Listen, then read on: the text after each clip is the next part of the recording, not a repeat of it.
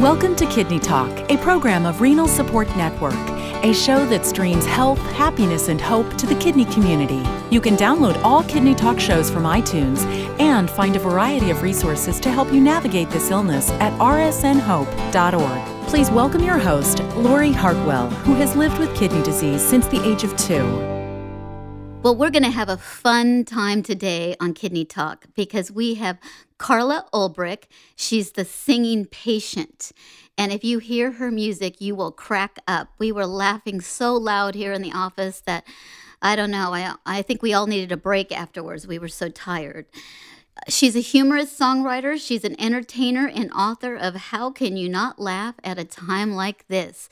So welcome to the show, Carla. Thanks so much for having me. Well, Carla, tell us a little bit about your background and, how you became the singing patient. Well, I have been writing songs since I was a little kid and playing the guitar since I was little. And I always write about whatever's going on in my life. But when what was going on in my life was lupus and the other things that come along with it, because lupus can attack any organ. And for me, they were always worried about my kidneys, which is why we were talking today, kidneys. They call it lupus nephritis. Yes. So I had lupus nephritis, congestive heart failure, stroke, and I was actually fired from my job for being sick, which I'm not sure is legal. I don't think it is. You can certainly find some good attorneys that could support you on that one. But did you write a song about them, though? Or are you the Taylor Swift of healthcare? I'm the Taylor Swift. I don't know. Wouldn't I have to be like a 14-year-old prodigy or something? Well, you basically, somebody, you have to break up with a doctor or whatever, and you write about them. I mean... Yeah, they're not all about romance and lack of romance, but it is kind of a singer-songwriter. Some people call me the medical Weird Al. Okay. Because after my stroke, I couldn't use my left hand, so I couldn't play the guitar, so I started writing parodies. So I had this whole collection, where you just take someone else's perfectly good song and write new lyrics to it. The Al Yankovic of healthcare, Weird Al Yankovic. But they're all medical songs because it was all just my way of venting about everything I was going through, because at that time I had no insurance because I had lost my job for being sick. So I got like the bottom rung of healthcare, which is just above nothing. Right. You have to basically, go sit in clinics and wait for healthcare. And it's a scary thought because, I was looking at your bio here and you've had a stroke. Now, you had kidney failure. Were they able to get your kidneys to kick back in? Yes. Okay, because I've had a couple of friends that have had that happen, and, it's more of acute. But, it's on the radar that the kidneys are being targeted by the lupus, which is frightening. Yes, and I've met several people with lupus who have had the kidneys, you look in after you pee, and it's just all bubbles and foam, and you're like, oh, my God, it looks like I've just poured toilet cleaner in there, and that's my urine. But it's the protein leaking out. And a number of us with lupus have found that if you can get the lupus under control, the kidneys come back. I never got way down. There's like a critical point somewhere around where you're only functioning at 20%, where they'll put you on dialysis. And I was more at the worst point around the 30%.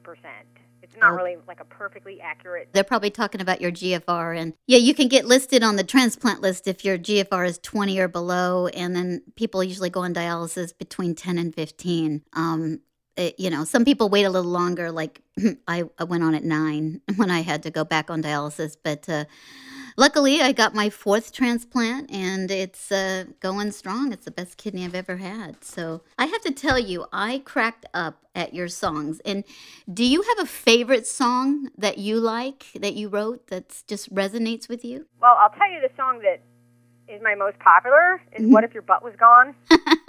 Now, tell us how you came to write that song. Well, weirdly, this is a parody of one of my own songs. The original song that I wrote was What If Your Girlfriend Was Gone? Kind of this psychotic love triangle song about, what if she just happened to die? Well, would you come back to me? And I was getting super skinny because, the lupus will make you lose weight, and I didn't realize I had congestive heart failure, so my legs were like, the big cankles and the giant feet, and I had to wear I was living in South Florida, too, and it was summer, it was so hot, and I had to wear the compression hose all the way up to my belly button, not just up to the knee, but all the way up, because if I only wore it up to my knee, then my thighs would be filled with water. Oh, my God. So I had to get it all the way up to the level of my kidneys so that they could push the water back out. and I was also on diuretics. So I had lost more weight than I realized because I was weighing 120 pounds. But then when all the water came out, I actually only weighed about 90 pounds. Oh, wow. And I had no butt. I was so I couldn't sit down. I was sitting right on my tailbone. So it was really, really uncomfortable. And I know people were not everybody's sympathetic because everybody's I wish I'd lose my butt. But it's just not that. I always say the butt is always greener on the other side. It is. No, isn't that true? That's so funny. One of my favorite songs is, I'm resonating with it right now, is Sitting in the Waiting Room. And I love that song because it's, tell us a little bit about it. I don't want to give away your... You have to go from specialist to specialist when you have lupus and anything serious. That the care is so disjointed. You have to see, at one point, I've seen the hematologist, the nephrologist, the neurologist, the rheumatologist, and my GP. And then I was also getting alternative care, so I was seeing the osteopath and the acupuncturist. And the acupuncturist and the chelation guy, they ran on time. But everybody else, it was really not uncommon for me to have an appointment at 1 and not see them until 3. I just started bringing a picnic basket in my song idea notebook. And somebody started making me mad. I'd write a song about them. And then I realized, I sure do have a lot of songs about doctors. Well, you know what? Let's play a clip for everybody. Okay. So over and over, I'm sitting in the waiting room. I'm at the rheumatologist, sit nephrologist, wait, immunologist, sigh, oncologist, yawn, radiologist, fidget, hematologist. They really need some new magazines in here. So Now, that is so funny because I have to tell you the story. Yesterday, I had to make an appointment with a urologist, and his name is Dr. Fuch. Now, I don't know how I'm going to really say that. I mean, I guess it's Dr. Fook. But, I'm like, really? I think I'll laugh when, you have to find the humor where you can. But I'm like, Dr. Fook, and then I had a doctor named Dr. Hurt, an eye doctor. Oh, I would so legally change that if that were me. I know. And my last name is Hartwell, so I really should be a cardiologist. That's the best name for a cardiologist. And then one of my other favorites, and maybe you can tell a little bit about this and set it up, is, and because I am the hardest stick ever. They'll use 4 or 5 IV nurses and so it's, I'm happy to be stuck by you. So please tell us about that and how you came to write that song. Oh, my kingdom for a good phlebotomist. Well, here's my couple of things. Never let the doctor stick you, because they are out of practice. Get the phlebotomist, that's all they do all day long. And the doctor was trying to stick me, and the other rule is 2 sticks and you're out. Mm-hmm. You get 2 tries, and then you have to go get someone else. That's people who are IV specialists know that, because then they're psyched out, and they just keep making more mistakes. So it's like baseball, it's only 2 strikes, and then go get someone else. But the doctor just kept sticking me. After the 4th stick, I put my arms behind my back, and I'm like, I think you need to give up. And she was like, oh, Carla, I'll never give up on you. And I'm like, you need to give up on you sticking this needle in my arm because it's not working. But yes, a good phlebotomist is worth their weight in gold. And sometimes if you have little tiny veins, you can ask for the pediatric phlebotomist or get that butterfly needle. It's a lot smaller. Well, I have to tell you, when I was in the hospital, it was they were having a difficult time getting an IV in me, and this angel nurse came in with a Doppler and just put the IV right in, and that IV stayed in for a week. I've never had an IV in for a week, and she put it in the upper part of my arm over where they draw your blood, kind of in that vein spectrum, and literally they're like, we have to pull it to change it, and I'm like, no. You're not taking this thing out. But, it's amazing because now I hope that everybody can get a Doppler instead of an IV nurse, or in addition to an IV nurse. It works wonders. 1 stick and that was it. Well, if it's, we'd like to just hear a little bit of I'm Happy to Be Stuck by You, and let's play it. I needed blood, give it intravenously. After 4 tries, I told them to give up on me. They sent in someone else.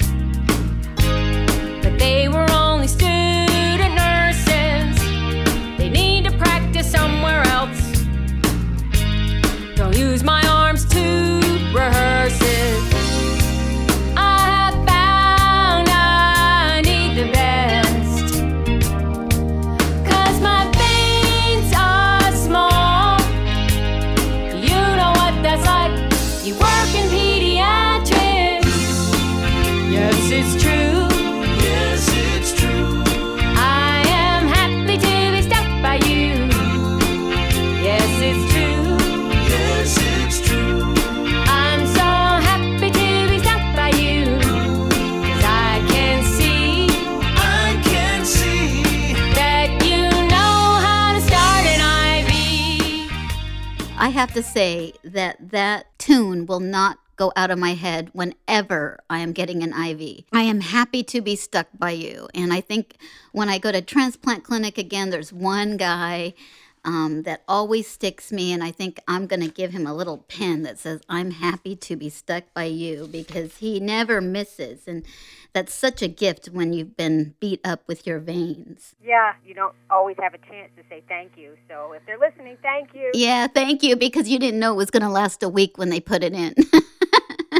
I know, I really thought about, should I send her flowers or something? Because, I wasn't beat up. And, when you come out of the hospital, you look like you've been in a fist fight, usually, and that you didn't win. So it's pretty interesting if you're able to find somebody who can stick you. Now, one of the things that is really difficult when you have an illness is all the medicine you take. And I mean, at one point I was on like 16 different medications. Now I'm only on about 6, which is wonderful, and they're all pretty simple to take. But the one drug that is horrific, that people don't understand, I'm now used to it, is prednisone. And I understand with lupus, you guys, people with lupus have to take a lot of prednisone. Luckily, I don't have to take that much. So tell us a little bit about some of your experience with prednisone. Well, prednisone, that is kind of the first line of defense for lupus. It was the first drug they came up with to treat lupus. 50 or 60 years ago, there was nothing. So if you got lupus, you would die. That was just it. So I had this love-hate thing with prednisone, because I'd be dead with it. If I hadn't had prednisone, I was dead. But I had every side effect and I think a few extras. And so I have this love-hate relationship with prednisone. And if you ever accidentally bite a pill, it's the most disgusting. It tastes like Ajax. Yeah, no, if you don't get those, I have to take 5 milligrams a day now, which is minimal. But if it just happens to hit your tongue wrong, oh my goodness, you feel like, yeah, it's a bitter taste. I never thought of Ajax, but thank you for that visual. That's really wonderful, Carla. How am I going to get this taste out of my mouth? And they could make it taste. I think I'm going to, if I ever have to go on it again, ask for the flavored. Oh, they have flavored? Because you commit oral suicide when you take one of those pills. Yes, oral suicide. I just came up with that. Sorry, I'm trying to be funny here. Cat was on prednisone, and his was cherry flavored, so I know it's possible. Oh, wow. Okay. Well, I guess they just think we swallow it and we don't have to worry about it. But I remember when I was on high doses of prednisone, which you allude to in your song, I looked like a balloon with a string on it. I was so tiny, and I had this big fat face, and I guess the only other thing that, it helps is it takes all the wrinkles out. But then when that prednisone dose comes down, then they all kind of pop up. I got stretch marks. I have stretch marks on my neck because my neck was so swollen up. I had a triple chin from prednisone, a big moon face. I posted some pictures on my blog. I was like, I cannot believe I'm doing this. Why am I doing this? This is like something they would do on the National Enquirer. Look at this woman with the huge face. But I put it on my blog because I'm like, I put a before, here's my normal face. Here's my face on prednisone. Any questions? Because I wanted to see how, I needed people to really get it, how hard this is on your self-esteem. You have to go out in public because you got to go to your appointments, and people don't know this isn't really you. It's temporary, but, I just wanted to put on a burqa. I remember once when I was on high doses, my mom was cooking some liver, and I hated liver. I couldn't even stand it, but that looked like the best meal ever. I mean, it was just disgusting what I would eat when I was on prednisone because I didn't care. I just wanted to feel that hunger pain. No, I don't know what is up with that. And I gained 10 pounds the first week. Wow. And it's a lot of it's water, but, Well, we're going to play a little clip from the prednisone song, and here we go. Prednisone will make you get real fat. Prednisone will give you cataracts. Prednisone, it will destroy your bones. So take some prednisone, destroy your bones today. Prednisone, your moods are up and down. Prednisone, your face is big and round. Prednisone will mess with your hormones. So take some prednisone, spend your life alone today. Now, Carla, I have to tell you, you're so creative and, you're such an incredible writer. Tell us a little bit about, you speak, you have a book. Tell us a little bit about your book. How can you not laugh at a time like this? This is the book. My goal in writing this book was create the book I wish somebody had handed me 20 years ago when I was diagnosed. I wanted to make things easier for the people behind me, to give them some ideas of that their doctors aren't going to either think of or have time to talk to them about, because, doctors can only talk to you for 8 minutes and then they start losing money. So this is sort of like you and me talking now. It's very conversational. The chapters are very short because I know how you have low attention span when you're on 16 drugs. And it's humorous. It's just a bunch of humorous essays, but it's what I learned. It's everything I learned. I tried everything and made myself into a human guinea pig because I was on 9 drugs plus chemo plus transfusions, and I am now on 0 lupus drugs. I'm actually able to totally control my lupus with diet and rest and happiness. Happiness is very important. Yes, you got to be chronically happy. Yes. And so it's kind of how I did it, and everything I tried, and the stuff that worked, and the stuff that didn't work. And the favorite chapter everybody quotes out of this book is the top 10 annoying things to say to someone who's just been diagnosed. Oh, give us one of them. Well, I knew someone who had that. She died. Or that look of pity, I'm so sorry. I hope that's the one. I'm so sorry. But it's the expectation in their eyes is you're not going to make it. Oh, man. And, maybe you can write a song about this because, one of my sayings is, my kidneys failed, not my brain. Because, when you have an illness, you obviously must be stupid. Sometimes people treat you that way. So, it's, you have to look at the bright side, and humor is such a great defense.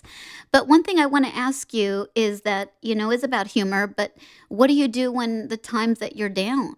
Well, a couple of things. I write a lot. For me, that's a big coping thing. I just write. I've read the book The Artist's Way, and it taught me to free write, which is just getting up and just writing without stopping, just whatever's on your mind. And it helps me vent because a lot of people who are close to you are so upset by what you're going through, they can't also listen to you.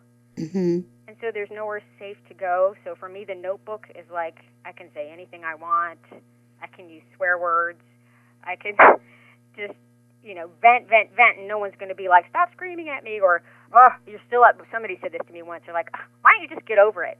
And I'm like, chronic illness, why don't I just get over it? Wish I could. Think about that for a minute.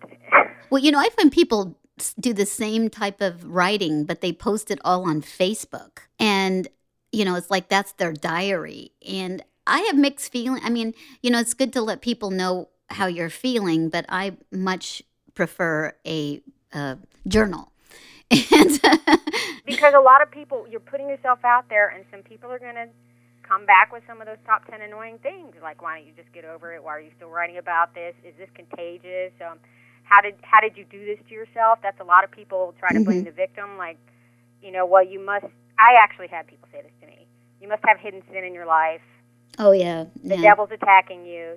So I don't put all this stuff on Facebook because it's just asking, it's opening myself up for attack from people who don't understand. And the reason they attack, they don't do it to be mean. It's just because they were afraid. Right. That if it could happen to you, oh my God, it could happen to them. So it's the same thing that people do when someone gets attacked. They're like, well, they shouldn't have been in that neighborhood. Or a girl gets sexually assaulted. They're like, well, her skirt was too short. They blame the victim because they want to believe it couldn't happen to them. Right. So that's why I don't post all that stuff on Facebook. And also, I don't want my disease to be my identity. There's a lot more to me than a diagnosis. Exactly. So people make their own choices and live with the consequences, but that's the reasoning behind my choices. Well, and it's like if people, on Facebook or different social medias, and I don't, on Facebook, I always try to keep posting things that are kind of general. If people post a political thing, you're going to alienate half the people.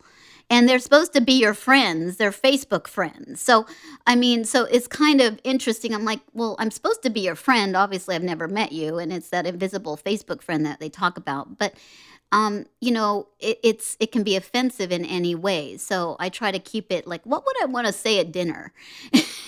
Whatever I post on Facebook with my friends around the table. And I think, you know, because you know, you don't want to put too many things out and then people lose expectations of you and then they don't want to be around you because they're like, oh my God, I don't know how to handle this sick person. And it's a reality. It's difficult for people to be around people who are ill if they haven't, you know, especially when you're younger. When you're younger, it's really difficult because when I was a teen and on dialysis, it's like, I was dealing with this serious health issue and they were trying to get a date. So we like never related. And so you have to pick your friends. That's really what it comes down to, and share with your health issues with the people that care about you. And I lost some friends when I got sick. I imagine I'm not at all alone in that people just disappeared. And in a way, it was like, wow, it called out all the people who were conditionally friends. Conditionally. Well, I always say, you know, I've been married for 16 years to a wonderful man, and I really say that my illness kept the jerks away from me, because there were a lot of, you know, guys that, you know, but they couldn't handle the illness. And I look back and I'm like, oh my goodness, they just, you know, and I took quote Rita Rudner, you know, they left skid marks when they heard out you had an illness. And it was difficult, you know, but at the end of the day, I met the best guy and we've been married 16 years and he has great health insurance. I mean, that's my definition of a real man, is what kind of health plan does he have?